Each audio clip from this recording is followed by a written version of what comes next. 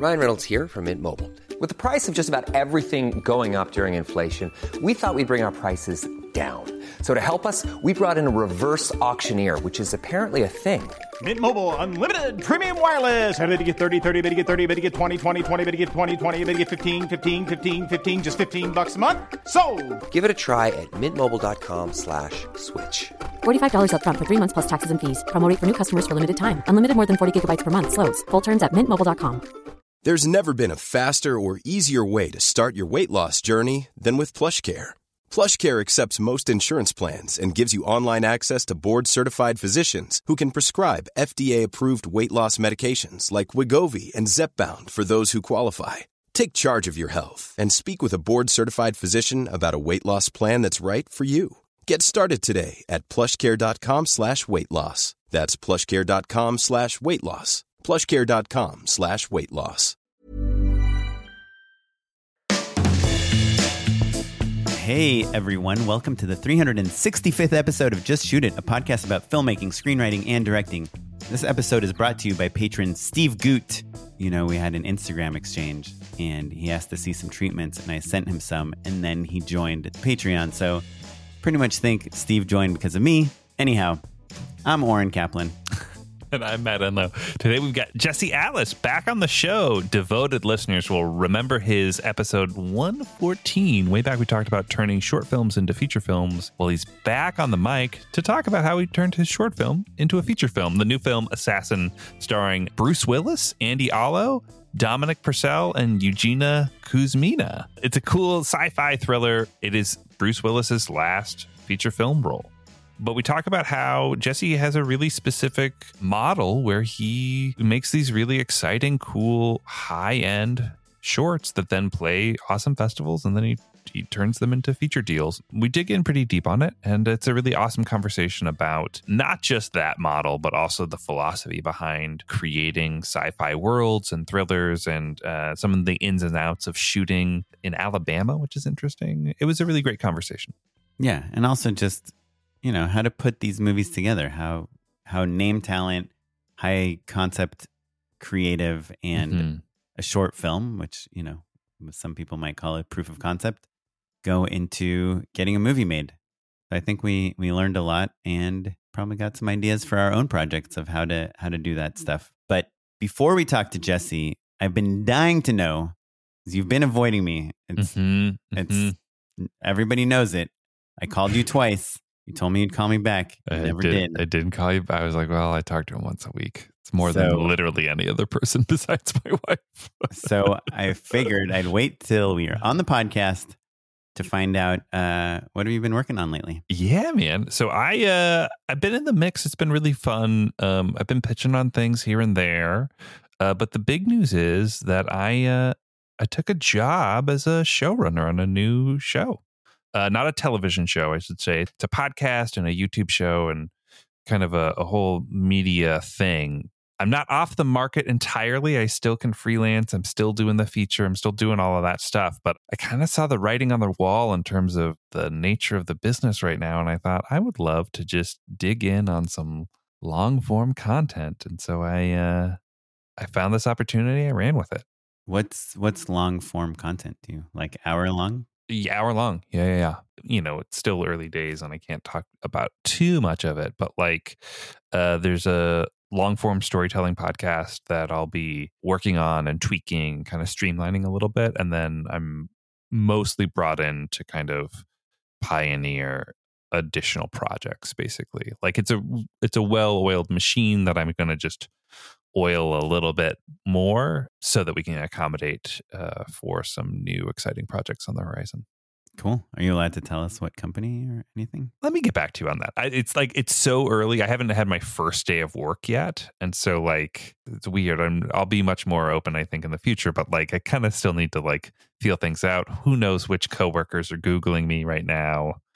You know, I'm going to keep it chill until I figure it out. Google rank just skyrocketed. Yeah, finally. In the last 10 seconds. I will say the other Matt Enlow with whom I'm internet friends, the other Matt Enlow who's online a lot. I'm friends with Oren Kaplan on Facebook. He's always like, was this email meant for you? Yeah. Well, My Matt Enlow, he shared one of my commercials on LinkedIn the other day. No way. Really touching. Yeah. Is he also a director? No, he's like a nice teacher. He's got great taste in commercials, so I'll say that. In one commercial. Yeah, so I'll keep everyone posted, but I'm super excited to like have a team and like go in and kind of put a little bit of an executive hat back on. So it's going to be interesting. Yeah, well, that's awesome. Congratulations. Thanks, man. I can't wait to hear more about it. Yeah, it's a sigh of relief. Can't wait for you to return even less of my calls. Honestly, I think I'll be able to be more engaged. Like now I have a very explicit reason to be at a desk, which I think is going to change my life. Yeah, I love desks. Me too. Oren, what have you been working on lately? I've had an interesting week. I had a very slow start to the year, as I've talked about on this podcast earlier. I think the whole industry was fairly slow. And it's not that there's no work. There's just less projects, which makes each project much more competitive to pitch. And each project so much more of a bummer when you don't get it. Fewer at bats. Yeah. Fewer at bats. And you're pitching against very highly qualified people because they're kind of going down because there's a potential writer's strike coming up. There's all these things, companies are laying off people. There's less money being spent. Yeah. So it's been slow, but it's Thursday today. In the past week, I've had 3 shoots. Last week, a week ago, I shot Ohio Lottery in Ohio. 2 days ago, I shot Nestle Drumsticks, which is a job, by the way, I got in December. Yeah. And that's crazy. And today, I shot a job for HBO Max. Oh. I shot a sketch for a TV show called Game Theory, and I got the job because I was recommended by Oren Brimmer, past guest. Oh, right on. And they texted me and they're like, "Hey, are you in the DGA?" And I was like, "Oren, what do I say?" And he's like, "Well, they can only hire DGA directors." So I said, "Yes." Awesome. And man. it's the first job that I got because I joined. So, dude, that's so exciting. I wanted to talk about these 2 jobs because they were both with, name talent. I don't know that everyone, for sure, my mom wouldn't know either one of these names. Today's name probably is an athlete, but we had a script. We had everything set. He showed up to set. We had him for 3 hours. And he said, I was like, "Hey, how's it going? You need some coffee? You ready to shoot?" He's like, "Yeah, by the way, I probably should have said something earlier, but the script you sent, it's no good." Mind you, we have him for 3 hours, but one of the producers might have told his agent that we'll probably be done with him in an hour and a half, which I was like, why would you ever say that to anyone? Yeah. And he shows up and he says he does not like the script. And I have a whole plan, like what shot goes with what part of the dialogue and all this stuff. And we had some B-roll planned also. And so I immediately called the producer. I was like, "Hey, can we get on a Zoom real quick?" By the way, the producer is in New York, and the whole writing team and everything, they're all in New York. Part of the reason I think I got this job is because they needed someone in LA to do a sketch real quick. And he was like, "Why don't you shoot the B-roll and we will rewrite the script?" Yeah, so we did that, and it ended up working out fine, but it was like, stressful. And the producer said, "Hey, by the way, thank you." I mean, I don't know what else any director would do, but he said, "Thank you for immediately calling me and like getting and telling me this and getting the writers on and getting back on track." And we ended up, rewriting it. He felt basically he's an athlete that was, we kind of tried to write something in his voice, and he felt like it was not at all in his voice. We ended up finding a new version, and luckily the writers were like, "Yep. Cool, we're working on it. Give us 10 minutes." And then 30 minutes later, they had a new script. And I showed it to him, and he was like, "Okay, that's a compromise. Well, let's do this." So, that was crazy. My other shoot on Tuesday was bonkers in like film. Like any normal human that doesn't work in the film industry wouldn't think this is crazy. But we had what I would consider very high profile talent. It's a pop musician who is also very big on TikTok, one of the top 20 people. And this musician has a very strong brand and is very conscious of what that brand looks like on camera. And again, we had limited time with them. the musician showed up and had an assistant that was constantly at the monitor, a very young assistant, which is fine, no big deal, but like literally like a 19-year-old kid that was at the monitor, taking pictures of the monitor and then showing it to the musician. Mm-hmm. And then the musician would be like, nope, too dark. Nope, too warm. Just had notes on the lighting. Mm-hmm. And then the assistant was like, no problem. And he went and got his own lights and started setting them up in our shop. Oh my God. And our cinematographer was like, we have lights. What are you doing? And it was just, I've never had that before. Oh my God. That's where crazy. Talent is bringing their own lights because they don't like, by the way, this person is very talented and has many, obviously, if they're in the top 20 of TikTok, has many, many viral videos. Mm-hmm. And one interesting thing that this person told me also is that they own an Alexa Mini and they made all these videos and no one was watching them. And then they switched to iPhone and just everything went viral. Yeah. So it's one of the best examples I've heard of like production value making something less appealing. less authentic. Yeah. Yeah. Especially I think TikTok in particular, but like I think that's true across all social at this point. It's so much like kind of protection of the brand that like, you know, they would look at every shot on the monitor and the assistant was like recording them on their phone off the monitor to show them. So after every take, they would have to review the take. And like sometimes the musician would be like, nope, those jeans don't work, and just leave for 15, 20 minutes to go change their pants. And like the jeans were client approved, very specific. There's a lot of visual effects, very specific color to, you know, contrast with the background. So the crazy thing is they were very nice. And once the camera's on, amazing, right? Everyone in the Video Village is like, this looks great. We love it. But just as a director who's got limited time to get takes and do shots and tell a story and gather the footage that is, you know, is going to hopefully edit together well to be good. And you're also up against these videos that are getting 50 million views, you know, 80 million views. It was kind of crazy. Yeah. So we both have worked with plenty of famous people who have authority over the way that they're presented. You know, like the last job I did, there's a whole entourage. We had an agent, we had a publicist, we had hair and makeup, we had a specific designer who did all of their clothing was custom. Everything was custom, right? By the way, I just worked with someone, I think on my Tuesday job, someone had worked on your job as well. Oh, nice. They were like, I just worked with Matt Enlow. They knew our podcast. So, you know how people only know our podcast when they talk to me, but not you. Today's person is an athlete, you know, and I was like, hey, what if you do this? We had all these props and funny things like, oh, we thought you'd do this and this. And he would be like, no, not doing that. Yeah. I mean, I like having an entourage at a certain point. I think 9 people is probably too many people, but having a few people where you know, okay, you're going to be keeping an eye on the way that they look so that we know that they feel good and they feel confident about the way that they're looking for things that are different than the things that we're looking for. And we're working together. And if you say this or that, we're going to take care of it. There's the authority over your image and the way you're perceived and all that stuff. And then there's a next level thing when you're a creator who has been doing it from the ground floor up, right? Started in their bedroom, shooting their own things, buying their own camera gear, learning how they like to be photographed, all of that stuff. They're filmmakers. Yeah. Not only are they filmmakers, because I think plenty of other traditional talent move into directing and stuff as well, but like they don't have to answer to anyone. They don't have to ask the DP if they can change their pants. They just go do it. And like, there's a part of me that's like, whoa, what are you talking about? We have people we have pants.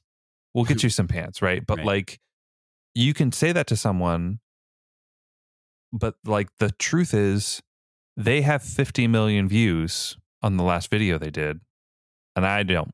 Also, they need this job a lot less than you do.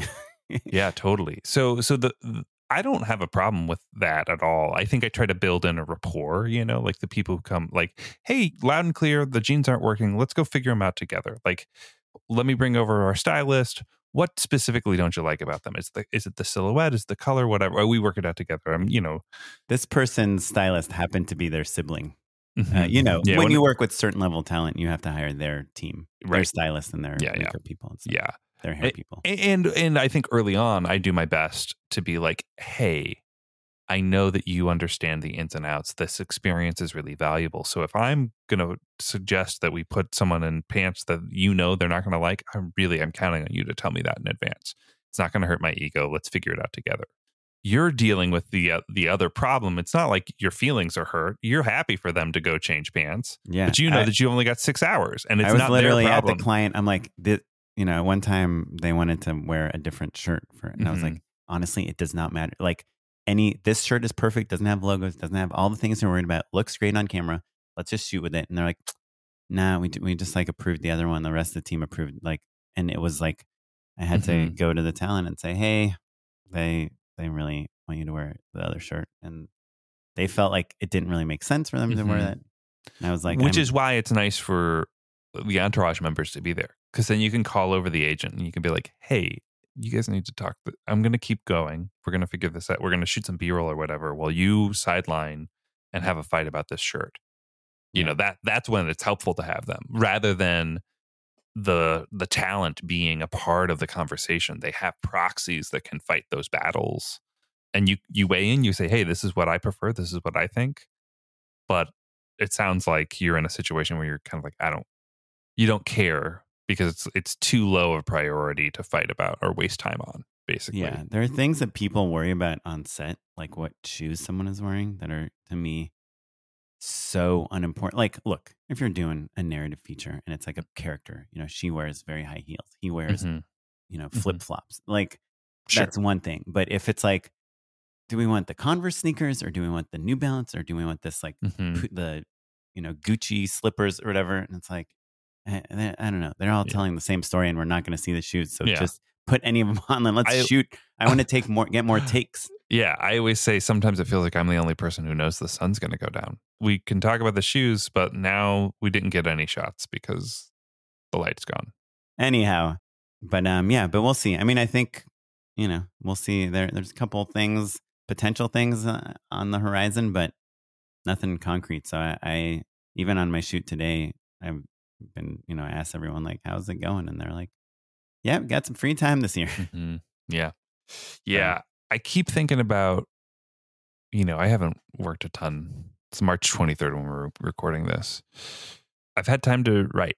I wake up early and I haven't been nearly as productive as I'd like to be. And it's because busy people are productive. I was stressing. I was stressing about, no, it wasn't even that. I was busy. I kept busy. I haven't had time to call you. I just was doing all the stuff that we do. And rather than writing, I was going on LinkedIn. Like, I was digging for different websites to find other jobs, all that stuff. And I just, I was my most productive writing wise when I had a job that was, covered the basics. The idea is that it will help me focus on the things that I want to prioritize. And that's, like I said, long form storytelling, making shows. So I'm excited. Well, congrats. Thanks, man. But cool. Well, let us know what you think. You can email us, justshootitpod@gmail.com. If you just want to donate to our de-stressing fund, it's patreon.com/justshootitpod. It's the money that we use to pay our editor, who is legitimately less stressed because of it. Hello, welcome back to Just Edit, a podcast within a podcast. And I just want to confirm that having money and getting paid does in fact make me less stressed. Okay, that's it. That's all I have to say. Goodbye. I'm going to go keep working on my movie. Goodbye. Goodbye, everybody. Goodbye. All right, bye. I'm gone. Sometimes people will write to me on Instagram and they're like, hey, Oren, like, I'm shooting this thing. What do you think about this? Like, I don't know. People are all constantly like interacting with me about their projects and things that listen to the podcast. And a lot of them are like, by the way, I feel so bad I'm not on your Patreon. Yeah, you should. Yeah, I'm like, that's totally fine. You don't need to be on our Patreon. No, you don't. Yeah. But if you feel bad, just go to it. Yeah. Patreon.com/justshootitpod. You can give us $1, $2, $4. $1 is great. Yeah. But $20 will get you a hat. And we're going to talk about new designs. Yeah, new designs. After we finish recording in just a few minutes. In the meantime, Check out Patreon, patreon.com/thestudipod, and listen to this interview with Jesse Atlas. Mom deserves the best, and there's no better place to shop for Mother's Day than Whole Foods Market. They're your destination for unbeatable savings, from premium gifts to show-stopping flowers and irresistible desserts. Start by saving 33% with Prime on all body care and candles. Then get a 15-stem bunch of tulips for just $9.99 each with Prime. Round out Mom's menu with festive rosé, irresistible berry chantilly cake, and more special treats. Come celebrate Mother's Day at Whole Foods Market. Everyone knows therapy is great for solving problems, but getting therapy has its own problems too, like finding the right therapist, fitting into their schedule, and of course, the cost. Well, BetterHelp can solve those problems. It's totally online and built around your schedule. It's surprisingly affordable too. Connect with a credentialed therapist by phone, video, or online chat, all from the comfort of your home. Visit BetterHelp.com to learn more and save 10% on your first month. That's BetterHelp, H-E-L-P. Ready to pop the question? The jewelers at BlueNile.com have got sparkle down to a science with beautiful lab-grown diamonds worthy of your most brilliant moments. Their lab-grown diamonds are independently graded and guaranteed identical to natural diamonds, and they're ready to ship to your door. Go to BlueNile.com and use promo code LISTEN to get $50 off your purchase of $500 or more. That's code LISTEN at BlueNile.com for $50 off. BlueNile.com, code LISTEN. Life is full of awesome what-ifs, and some not so much, like unexpected medical costs. That's why United Healthcare provides Health Protector Guard fixed indemnity insurance plans to supplement your primary plan and help manage out-of-pocket costs. Learn more at UH1.com. Jesse Atlas, back on the pod. Welcome back, Jesse. Welcome back. 5 years, yeah. I had made the short film "Let Them Die Like Lovers," which has turned into the feature film "Assassin," which they're still alive. They are still alive because they are releasing on March 31st. Thankfully, just to get this out of the way, you said that it's going to be in 10 theaters. Do you know? Or in 10 cities. In 10 cities. Which cities? 10 cities. Oh, this is gonna. Oh, now the just now name Spawn's 4 of them. Mad at me, four of the 10. I'm gonna name Los Angeles, New York, Houston, and Orlando, and Chicago, and Minneapolis. Well, congrats, man. That's well done. Just kind of, in terms of getting things out of the way, just so people have a little context, just give us the log line and then we'll do some soul searching right after that. Just tell us what Assassins is about. Assassin is about the evolution of the U.S. drone program. And instead of remotely piloting machines and planes and drones, you can now remotely pilot another person. So we're going into that stage of the near future and following the journey of a soldier who is given the chance to be a part of this program as an opportunity to get her husband back. And we are exploring it through the lens of what this does to your identity and your sanity, and achieving just bring to the table a story that has always been my MO, which is to balance complex human emotions with high concept genre film. And is the person that you're piloting another human, or are they like a robot? Oh yes, I could put my consciousness into Matt's body and have Matt kill Oren and look like Matt did it, and I would get. You could just ask, dude. Yeah, Matt would be happy. And is that just like a like a microchip type of technology, or is it a more celestial? Oh, it's a technology, but I think if you're familiar with my short films, you know that I don't like to go too much into detail about the specific mechanics, because I think it's a wormhole that can really take you down a 5 to 10 minute exposition detour in your film.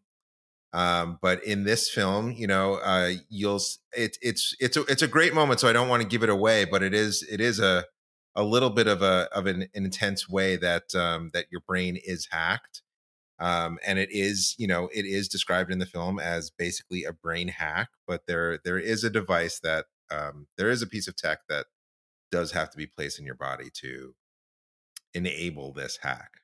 So do you guys think that when you are doing, because Matt has like a genre script too that he's been working on and trying to get made? When you guys have these kind of genre sci-fi high concept stories, do you think it's important, even if you're not doing the exposition scene of like showing how everything works, for the writer to know it? Or do you think sometimes it's okay to just like... You need to know the rules so that you don't break them, even if you don't explicitly explain them to people. Jesse, would you agree? I think that that's absolutely true. And I think that, something that my writing partner, Aaron Wolf, who wrote the script with me, something that he and I always talk about is, making things too tight or too loose, using a set of rules. And, if you do have to lay out a set of rules, but I don't think that it's so necessary to kind of solve the problem of what you're inventing in the sci-fi space, because if it did actually exist, it wouldn't be magical, it wouldn't be sci-fi, it wouldn't be genre. And I think that our job as filmmakers is not to figure out how these things would be invented, because we are not scientists, and because we're not scientists, when we try to justify them, we start getting very verbose and overly explanatory. And so there's a difference between a rule set and the logic behind said rule set, right? So like in your film, I'm sure what would happen if two people were trying to hack the same body or something like that, right? But we don't need to know what nerve the device is connecting to and the science behind that and this and that. It's just like you know your own rules so you don't break them. Yes, if you can find a way to subvert the way that you introduce the audience to the rules, because I do think the rules are very, very important. And like you said, like whether they are very explicit or whether they're very subtle, I think you can always feel when you're in the hands of a good storyteller, and you can always feel when you've been a little bit cheated as an audience member. I think that if you have to lay out the rules in order to get somebody to believe in the magic, I think the question to ask is, how many rules do you have to get? How many rules do you have to lay out in order to let somebody believe in the magic? Right. And what is the fine line at which point you can say, okay, that is enough? And for me and for Aaron, when we're crafting and we're writing together, we're often thinking about what's the best time to introduce those rules. And we found that for us, it's usually after we've exposed the character and the audience to that experience and shown that experience on screen. Right. And let it be mysterious and let it be, wonderful and magical. You see the DeLorean travel through time, and then you see the flux capacitor. Yeah. And you're like, wait, was that 87, 89 miles per hour? What's the deal? I need to know. Where do you want somebody to look? As a filmmaker, as a storyteller, that's always what you want to have in the forefront of your mind. And there's some things that come up, that whether it's the rules or something in production design or something. And, sometimes, somebody on set will come up or a producer will be like, this. And I'm like, if somebody is noticing that, we have a much bigger problem, because they're not paying attention to this emotional moment, or they're not paying attention to that thing on the other side of the frame that I want them to be looking at. I was listening to the podcast about The Last of Us, and they talk about the opening scene where they have, these three scientists talking about the fungus that can infect your brain. And one of the writers, Craig Mazin, was talking about how because of COVID happening, you would explain this in a different way than if we hadn't gone through that. Like sometimes the world is more interested in explanations because just the world's different. The internet is here now, and we are all interconnected in a way that we weren't. Speaking of how the world has changed and, where we come from and where we go to and how our filmmaking changes over the years. So you were on the podcast last time 5 years ago. You had made this short that played at Sundance, right? This one played at Tribeca and Fantastic Fest. Okay, Tribeca and Fantastic Fest. And you sold it as a feature, right? You were hired to write the feature script. And who hired? Was it Sony at the time? No. So actually, this is very interesting. So I've done this 2 times now, whether it's actually the film getting made or setting up a feature script. I have found that there's a very clear and simple pipeline for making a short and turning it into a feature adaptation. And the first time that I attempted this pipeline was with Record Play, which was my first film. that my first short film, and that went to Sundance and played a lot of different places. And, it got a lot of attention. And my co-writer, Aaron Wolf, and I, decided to take it out as and shop it as a feature adaptation based on the strength of the short and the pitch for a feature. And we took that and we set it up at a studio. We were in contract to adapt our own work. It was for hire work. In the setup of that contract, that involved, selling the original IP, which was the short itself. And that was a great, fantastic learning experience. But at the end of the day, due to whatever studio politics were happening at the time and people leaving the company who were champions of the project and blah, blah, blah, blah, blah, it didn't get made. But we got so close that I said, you know what, this is a viable path for us. Let's do this again. And we made a second short, which was Let Them Die Like Lovers, which of course has turned into Assassin. But the key difference in those two approaches is that for Let Them Die Like Lovers, we wrote the feature script on our own as spec. And even once we entered into an agreement with producers and financiers and a distributor, the contract stipulated that we owned the short. Right. Your point being, you're saying the previous one was work for hire. You didn't own anything. You sold out, basically. And this one, you made sure you maintained the rights so that you could make the movie ultimately. We maintain control. Basically, we owned the underlying material until the first day of principal photography. That was the contract. Mm-hmm. Mm-hmm. So that if anything, do you get paid until you shoot? Correct. Yeah. But do they have to option, like when you go into pre-production or whatever, they have to, it's a studio also, right? Yes. I mean, well, it's an independent company set up, as its own LLC. It was actually Die Like Lovers LLC, that we all entered into partnership with. But the financing, who's paying for it? Yeah. Oh yeah. So there's an initial investment, and then that's matched against with all different kinds of bridge financing and pre-sales and money from upfront from U.S. distribution and things that I don't know how to properly explain in a podcast, and I'll probably look silly trying to explain. Okay, but so it's not a studio deal like your other one. Right, exactly. I don't think that it's about studio versus indie. That really wasn't the question for us. I think the question for us was really just maintaining control over our story and not parting with it in exchange for money at a point where, the money might actually replace the film getting made. Mm-hmm. And that wasn't of interest to us because we had tried that before and gotten paid, but didn't get a movie out of it. Yeah. And you're like, well, I spent that money and I don't have a movie. The next kind of big question, right, is like in between these short films and these deals, what does the rest of your career look like? Yeah. So the rest of the career looks like in, either getting other projects set up, either as work for hire or selling original projects, continuing to work as an editor, continuing to work as a creative director.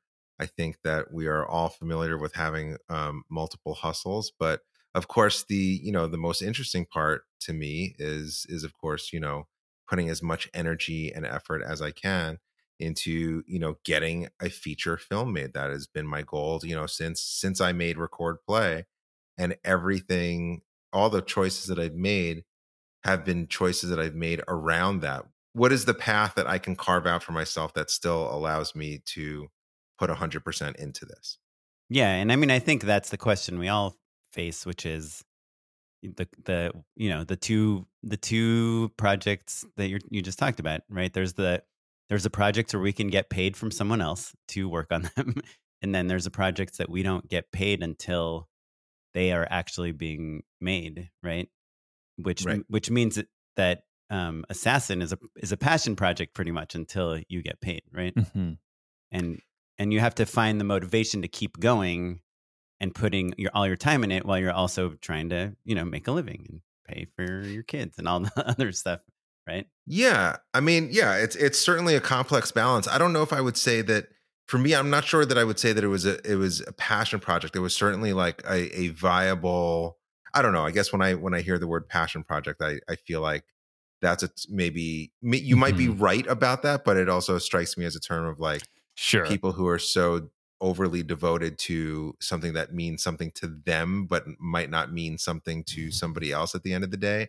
But I did actually craft this as, this was my startup. This was my business model. Right. You know, it's this something is, for you to direct, right? And you're like, sure, someone might buy this for $10 million, but I would rather direct it for a couple $1 million. Yeah, absolutely. Yeah, I think that is the bargain that I wanted to make after having been paid several times to write on things that didn't get made or didn't get made the way that I wanted them to get made. This was a big gamble, but a big investment in my own belief that this would get to the finish line. Mm-hmm. Jesse, you're helping me realize that I think that our definition, or at least viewpoint, for what we think of as a passion project has shifted pretty significantly, right? Yeah, like a passion project used to be like the thing you did on the nights and weekends, and like you're just getting your voice out there. This is my story that I have to tell. This is my story. Yeah, exactly. And now this is a working hypothesis, but like to me, a passion project is anything where once you're done, you need to find another job in the next 6 months. Do you know what I mean? If you were like, hey, I finished Assassin, I'm going to chill, I'll be in the Bahamas, and then I'll start writing my next thing or whatever. Like if the paycheck is that fat that you're like in development on a bunch of other things and you're hustling, but like you're still living off the fat of that hit, that's not a passion project. But kind of anything short of that,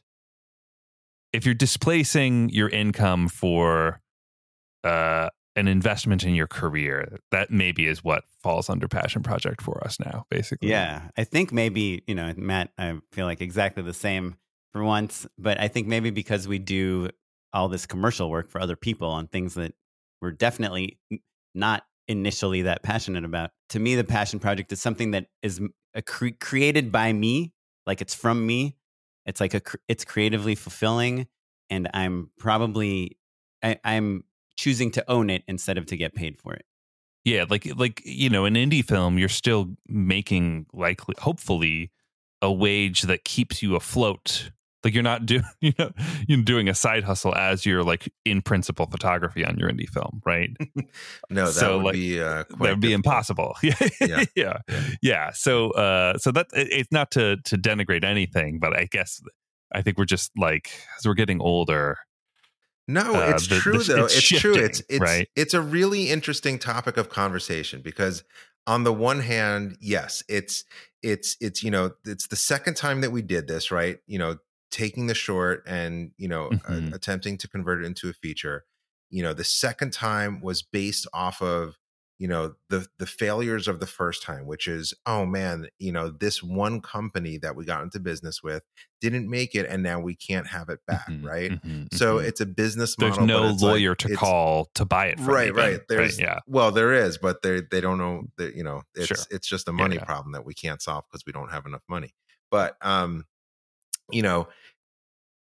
even when we're saying like, yeah, it's a business, it's a business where that you're going into it, for the first years, the first couple of years, knowing that you're not going to have a return on your investment, which, some people would say that is crazy. And then they would say, well, you must not do it unless you really care about it. It must be one of your passions. And here we are back at passion project. Yeah. Right. Yeah. And so now that you've done both, you've made the short, sold the IP, you've made the short, kept the IP, and made the movie. For your next feature project, unless I don't know, like if this has affected your representation or if people are sending you a lot of scripts or things like that, but let's say aside from that, what for you yourself now is the next move? Hey, I want to make another short and see if I can actually sell a script because that's financially lucrative and hopefully it gets made since we already made one, or make a short, write the script and do it, or just skip the short all together now because you have like obviously these 2 great shorts and a feature. I'm going to skip the short altogether because I think luckily the shorts that I've made, it's really been lightning in a bottle, and I don't think that I'm going to be able to do that again. I really got to I got to make some really kind of like, feature level quality stuff without spending a ton of money. And that was just because of my cohort and the relationships with the folks that, believed in the material and believed what it could do for them and believed in me.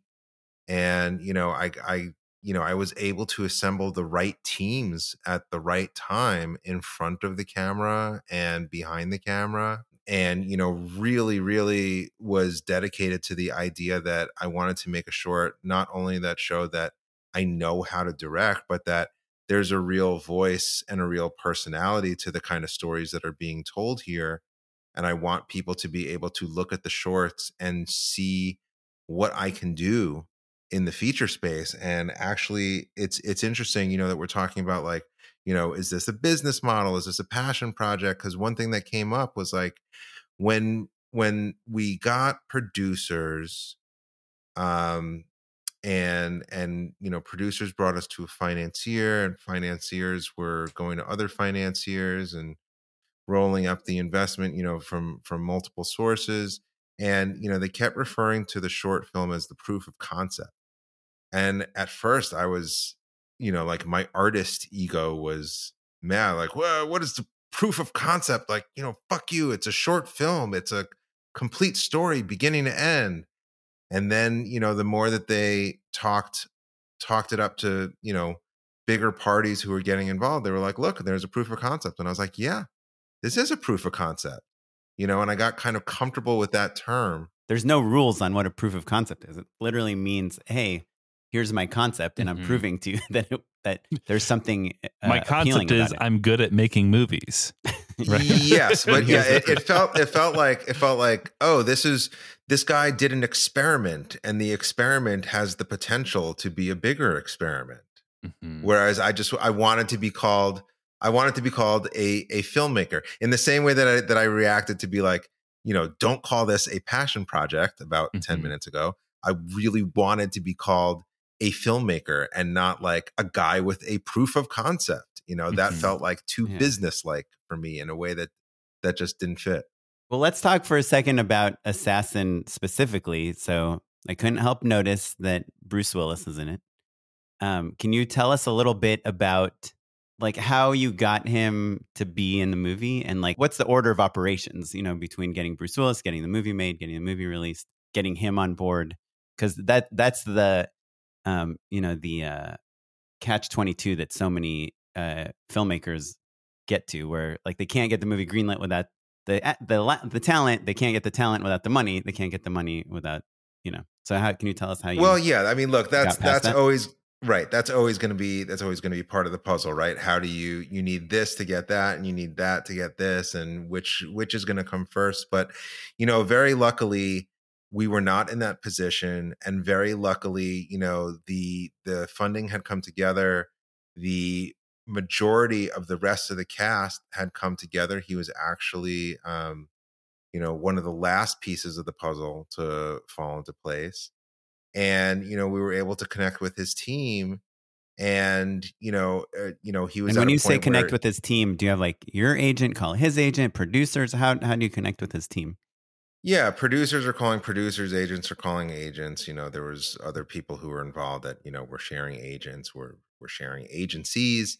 And, when we got down to talking, it was like, oh, this is an interesting thing because of, I think that, the idea that he, how do I say this?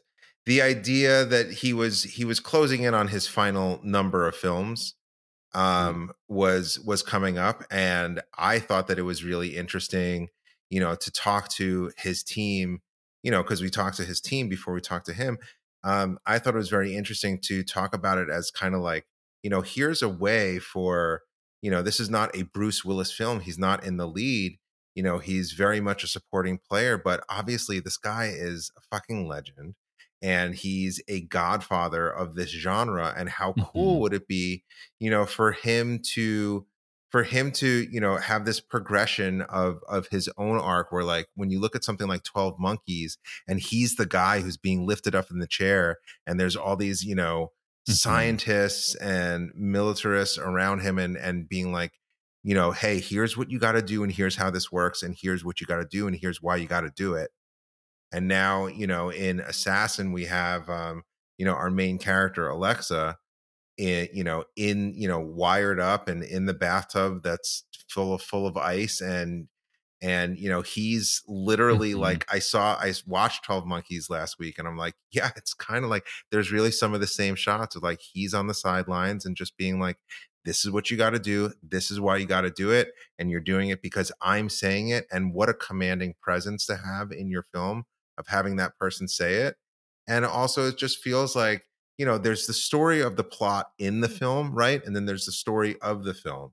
And I think the story of the film, it's so cool that we have Bruce Willis, you know, kind of there to pass the baton on to, you know, this up and coming cast largely, and this up and coming filmmaker, and, you know, to be in a different position literally than he was in, you know, back in his, you know, in the late 90s when he was the guy in the chair, and now he's the person off to the side giving the commands to get in the chair and shut the fuck up and do it.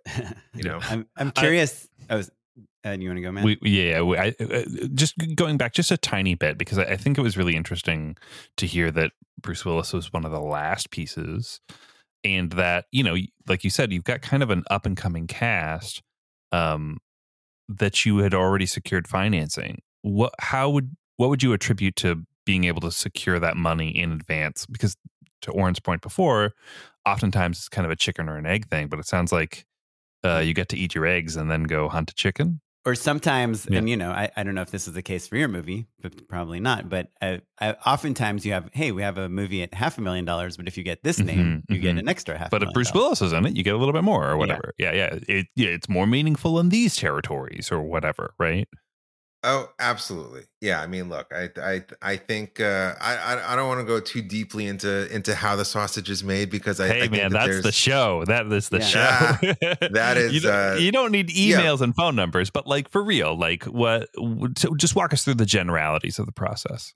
I think the business plan was that, you know, we were going to take advantage of, you know, some tax incentives in Alabama, which is not a place that is, you know, so high up on the map yet, but, you know, had a lot of interesting things to offer, especially in, you know, a film that, you know, we were trying to create as many different atmospheres as possible, and really needed to own a lot of different types of spaces, and, you know, spaces that would have been, you know, 2 times, 3 times, 4 times the amount of resources, you know, and budget as what we were able to find there.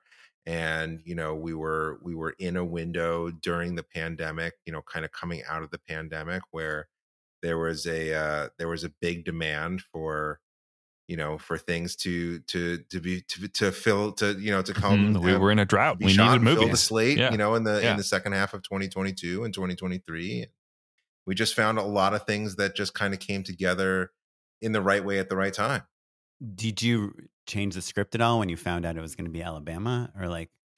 Yes. Yeah, absolutely. I mean, I think we never really wanted to make a film where it was so specific to locale. Wasn't a big part of the story itself. Like, where in the world is this set? That wasn't a real big part of the foundation of the story. But what was more important is that you could feel like the Americana of it, and you could kind of feel that, you know, this operation was taking place, you know, not off the grid, but, you know, not in the major cities. And it's not like, you know, it was important for us to not have this feel like, oh, it's a government program, so it's going to be establishment DC shots of the and Pentagon. shiny futuristic stuff Totally. and big buildings and fast talking people and this and that.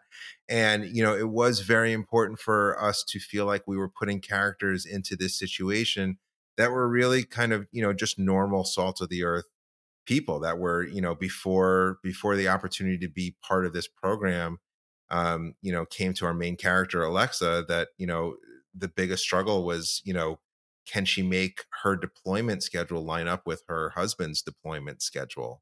Mm-hmm.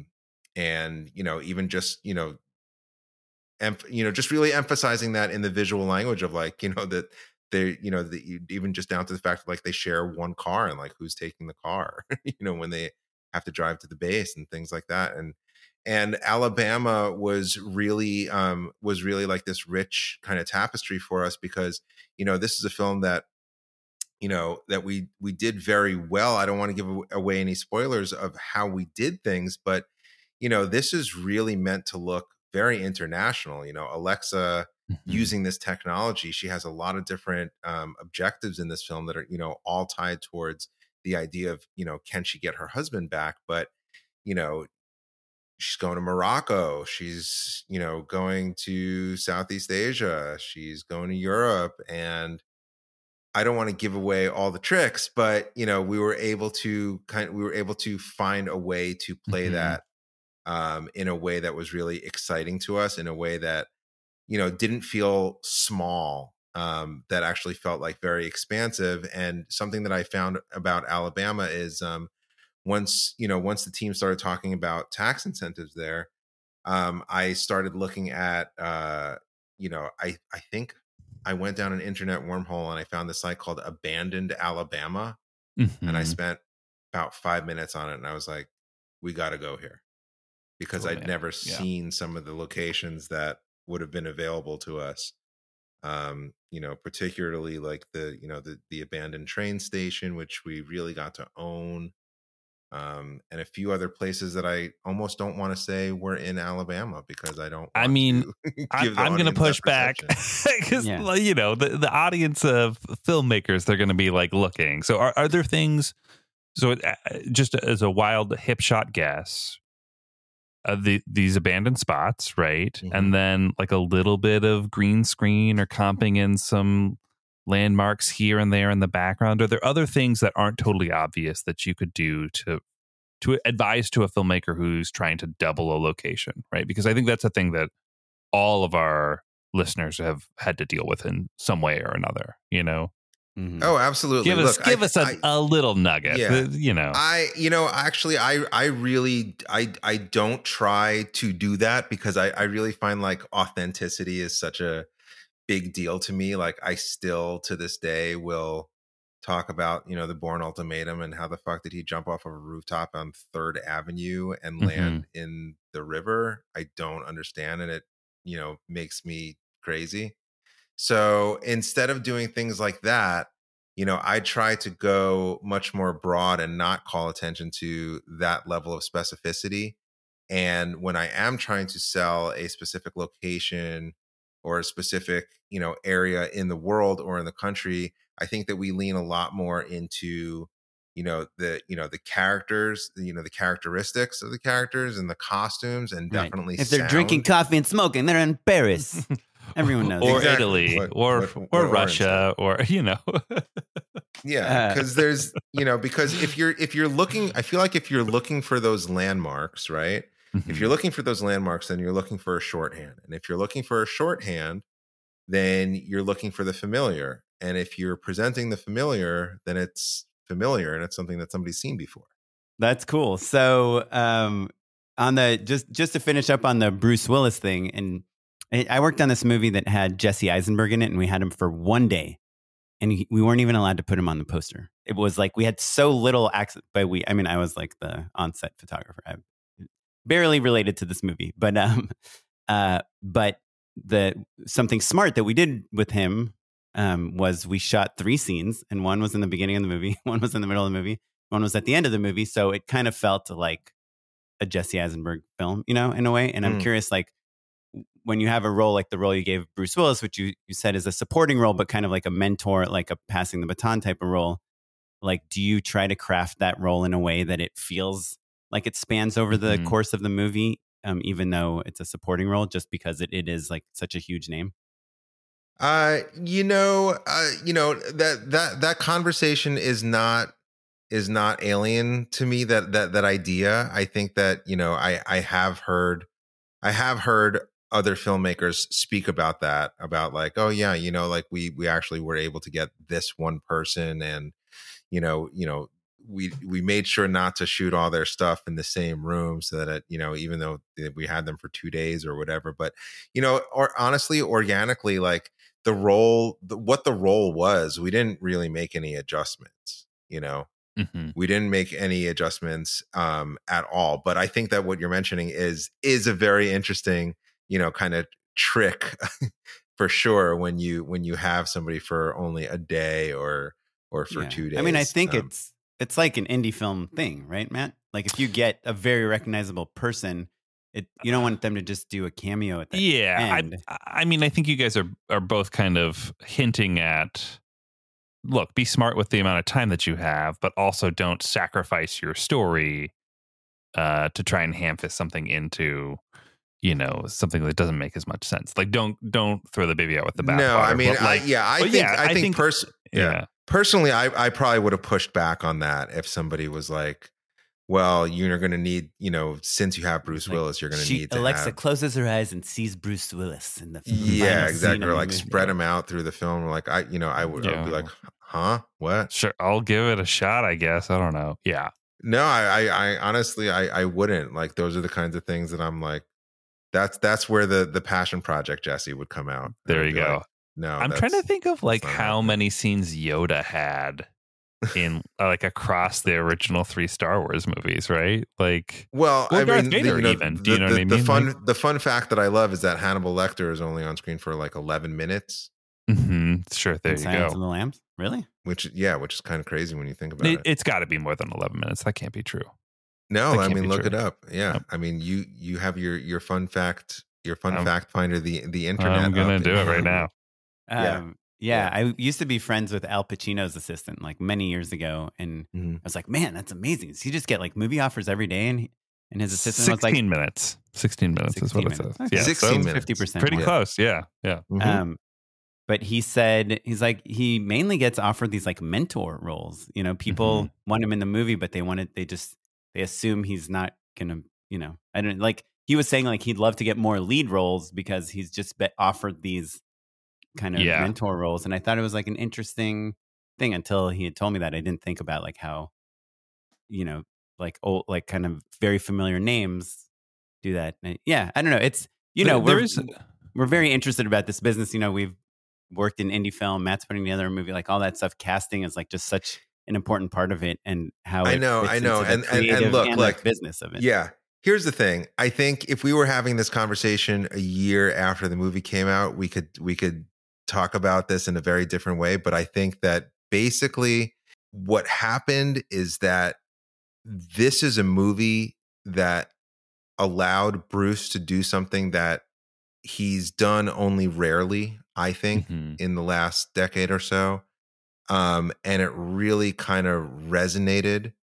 And it really and there's some really interesting parallels with with where he's at in his life and where this is, and again, like in the story, not the story in the film, but the story of the film. It's a very, very interesting coincidence that this is going to be his last release. My final question about him: did you have to get on a call with him to like pitch him the movie before he signed on? I'm an unknown quantity, and he's Bruce Willis, and there's a lot of conversations that have to happen before me and him connect directly. But that was part of selling my vision and why I thought that this could be such a great fit. Whereas like with some of that was the last part of the puzzle. Whereas with obviously with some of the other cast members and some of the other actors, that was like the first thing. Like before you talk money, before you talk to agents, before you talk to lawyers, start with the person. And any advice on like on what you should do if you have a meeting like that? If one of our listeners has a meeting with like a name person that they're trying to get in their movie, any advice? Well, look, I mean, here in this case, I had some kind of, hybrid proof of concept short film passion project type thing. Sure. That Right. that really spoke volumes. And honestly, I'm really glad that I had that, because I feel like it was so easy to put that in people's hands and say, look, this is what the film is. Mhm. It's obviously it's an expansion in a lot of ways, and it's a lot bigger, and there's a lot more complex things about it, and that is why it deserves to be a feature film. But this is the tone, this is the style, this is the concept, this is the way that I see it working. And people were able to have that as a starting point, and I really didn't have to do a lot of heavy lifting because I had that. And I see the difference in that. Even before you two were asking me about what's coming next for me, and in some ways, there's more doors open now because the feature's been made. And even though the feature hasn't been released, people know that it exists, they've seen the trailer, they've seen the other two shorts. And so, more doors are open and Mhm. interesting conversations are happening. However, I am pitching harder than ever because the new projects that I'm taking out don't have a short film that go along with them. Sure. Right. Yeah. I it's funny in hearing you talk about it. It makes me a little jealous because Oren and I talk about this all the time on the show. There are so many instances where, especially like in like music videos or short form, where you feel like, oh, I'm the only person who knows what this is gonna be, like what this is gonna look and feel like. And producers will be like, how's it going? And you're like, it's going great. Can't you tell? But you have, as the short film as again, a proof of concept in so much as like it proves the tone, it proves the voice, it proves just the concept. You have a seed, a jumping off point for everyone. Now I'm jealous. Which is so much better than a lookbook or a screenplay or any of that other stuff. Like you can literally be like, this is a tiny version, a smaller budget version of the movie, guys. Totally. And yeah, it really just, it removes a lot of questions. It puts a lot of trust back into your hands, and removes a lot of doubt in a lot of ways, especially that obviously, I've faced, that crazy insurmountable mountain of, producers sitting across from you or financier and being like, but he's still a first timer. Sure. And one of the things that I'm just so excited about right now, not only about the movie coming out, but just never having to go into another room and being looked at as a first timer again, because I struggled so hard against that for years and years, and lost this project and that project because eventually I was just beat out by the person who already had made a feature. So see, I think that's so crazy. Like, I feel like if you made like an okay feature that played like some small festivals, you probably have less cachet in the room than if you had a short at Sundance. I think, and, obviously it depends what it is and how it was received. But like Matt and I debate this all the time because Matt thinks like having a feature under your belt is very valuable to people. I mean, it has to be a good feature, is the catch, right? Well, look, I think when you make a short, and there's when you make an interesting short and a short that resonates and actually tells a complete story and gives people a viewpoint on who you are and what you're trying to communicate. Yeah, like a ton of doors open, people want to meet with you. They just don't have anything to give you. Right. They want to meet with you. They want to hear what you're doing.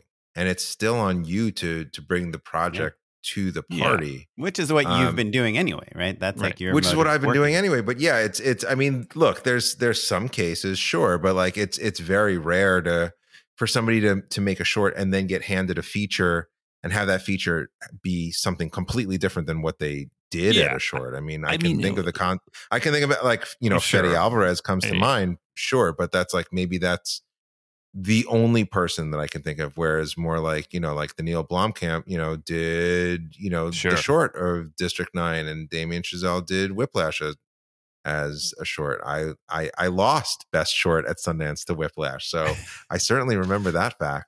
That guy went to nowhere. Don't worry. I mean, yeah. What's he ever done? But at the same time, sorry, Matt. I mean, I just not to talk over you, but I would say the opposite of what Oren said, because, yes, you're the hot flavor of the month if you have a great short and it gets you to the party. But then, like I said, like you still have to deliver, right? But, I have seen, careers take off, and, I've watched people that I know make, mediocre first films, and they still have a thriving career afterwards. And I think the value in that is not, somehow they skirted director jail, but I think the more important thing of value is, the person who you're looking to bring on as a producer or financier or distributor or whatever, they know that you can make that feature and not implode into like a sobbing, sniveling mess. It's a different deal. Still deliver it on time, and not go crazy, and not, have a heart attack, not have a nervous breakdown, and not be a screaming ass, that's abusive to your entire crew. And then you get a chance to do it again because you've survived and you've proved that you can survive. I always say, just put yourself in an executive's shoes, right? Like if, Jesse comes in, he pitches this awesome take on this feature, and then they have to take it up to their boss. They say, oh, Jesse's awesome. So great. Oh, what has Jesse done? Right. You want to two shorts. Do some shorts. Yeah. They're like, okay, well, now I look like a jerk. And it's easier to say. Jesse's bio. It's like he edited all this stuff. He's been award winning. He did these docs. Sure. But yeah. I hear you. Yeah.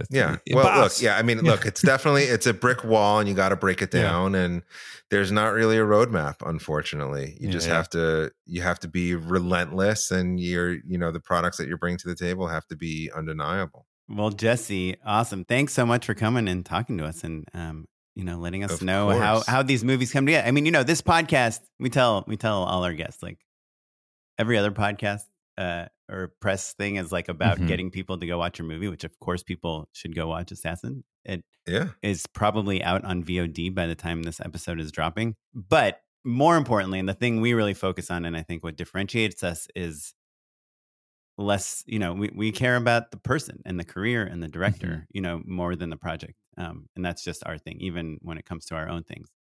Oh, yeah. Matt, for crying out loud, never promotes his own WeFunder campaign. I've never even seen anything Oren's shot. So, yeah. That is I should watch it eventually. True.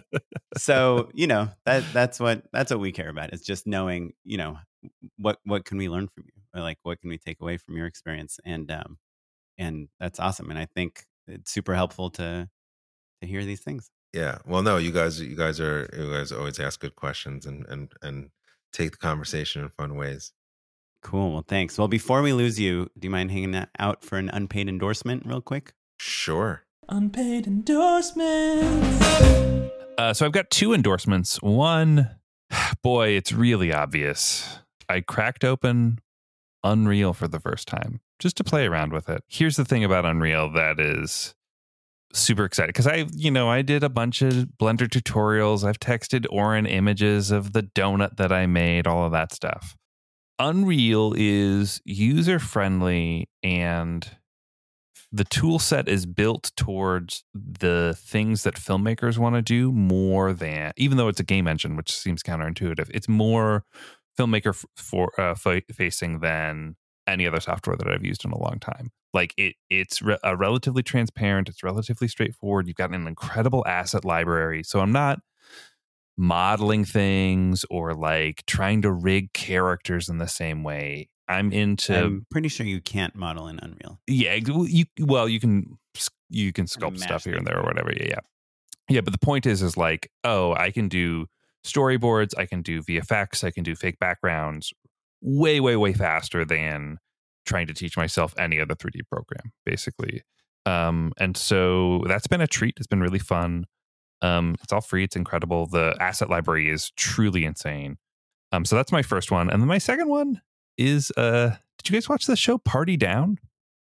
I watched the first iteration. I haven't seen the I haven't seen the new one. So I haven't watched the new one yet either, because I'm rewatching the first 2 seasons of Party Down. So I'm going to get there. It's been a real treat. For the uninitiated, Party Down is a show about a band of waiterers going to a different party every single episode. And they're all kind of like Hollywood tryhards. It's Adam Scott, Martin Starr, Lizzie Kaplan, Ryan Hansen, Jane Lynch. Jane Lynch, she gets replaced by Jennifer Coolidge and Megan Mullally. Ken Marino is kind of the boss of the whole group. And it's great. And what I love about it in particular is that I was more or less the age and career status of those people when that show came out. You know, like Lizzie Kaplan. And you're like a really good cater waiter. Yeah, I'm really good. Like I can sling d'oeuvres with the best of them. But no, like literally Lizzie Kaplan's first line of the series is like, she's like on the phone. And she's like, I told you I was at improv.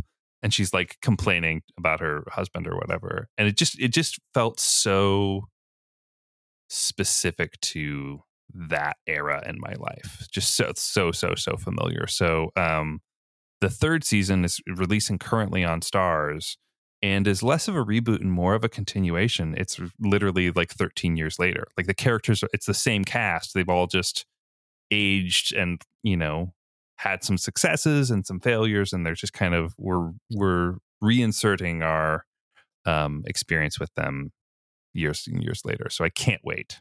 As maybe a kind of a sidecar recommendation, I watched the Cinecom.net virtual production Unreal tutorial. It's about 11 minutes long.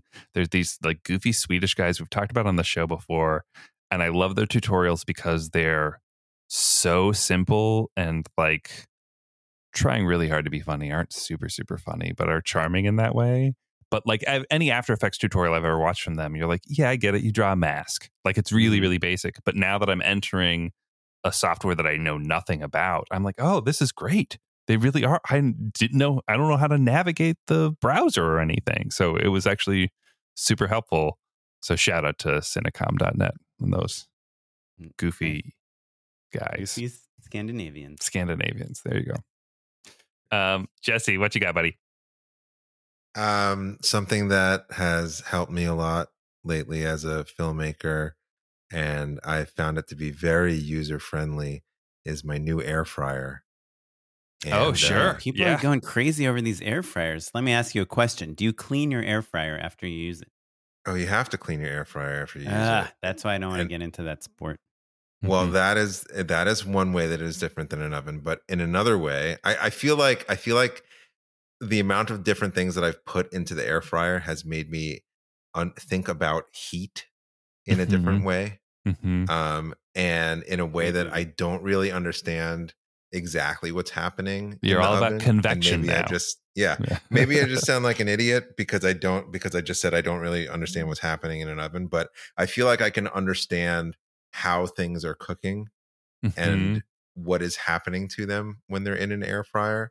And it's also like, it's so fast and immediate that it feels like rapid prototyping experiments. And if you do it wrong, you can just burn things. Do it again. Oh, that's nice. Like right then. You're iterating. Yeah. Yeah, exactly. Yeah. Like but do you find these Brussels sprouts are terrible, but if I give myself 10 more minutes, I can have Brussels sprouts the right way. Are things more delicious though? That's like what I care about.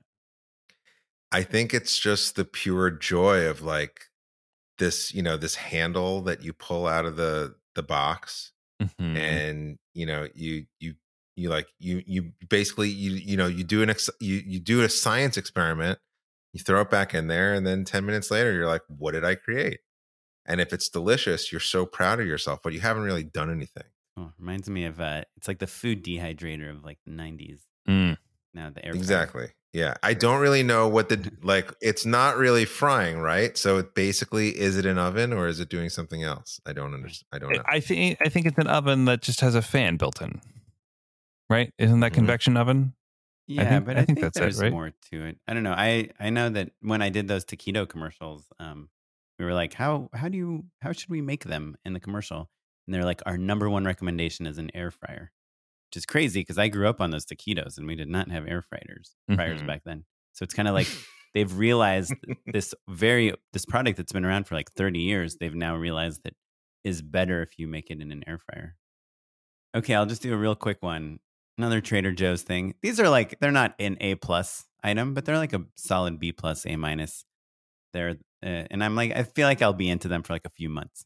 They're the Brownie Crisp coffee ice cream sandwiches. So they're like ice cream sandwiches, but they're square. And they have like chocolate chip coffee ice cream in the middle. And it's not like drinking a cup of coffee, but you know, if you got to do a podcast, you eat one right at the beginning and it little pep in your step. Yeah, lets you last the whole way through. And I find them to be delicious, very delicious. And added bonus, your kids won't eat them because they're very much coffee flavored. That's the first Trader Joe's recommendation that I'm full into. Like everything else, I'm like, oh yeah, I'll give that a shot, and I like it. But like, I'm ready. I'm gonna buy some. I'll report back. Yeah, they're just I think they're $4 to $1. Yeah, so it's like a very low risk investment. Jesse, fantastic. I might even put them in the air fryer and see what happens. Yeah. do not do that. Yeah. Not recommended. They're crispy on the Jesse, we don't want to get liquid. Sued. Yeah.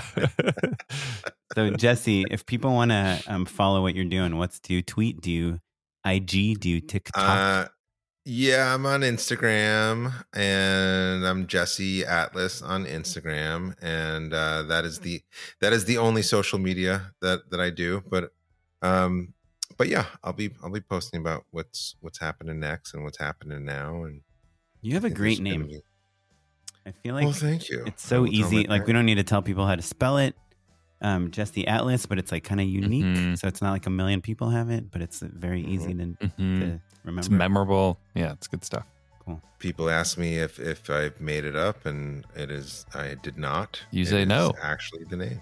Yeah. If you want to tell us what you think about Jesse's insane ideas, if you want to ask us a question, if you want to tell us about how you attach talent to your movie or how you put your movies together, tweet at us at JustShootItPod, or even find us on Instagram. You can go to my website and send Matt a message. Go to Matt's website, send me a message. And you can follow us across all social media at JustShootItPod. You can follow me at OKaplan on Instagram. And you can follow me at Mr. Matt Enlow. This episode was edited by Noah Bayshore. Thanks, Noah. And produced by Tyler Small. Thanks, Tyler. And you're listening to music provided by the Free Music Archive and the artist Jazar. And we'll catch you next time. Bye-bye. Bye.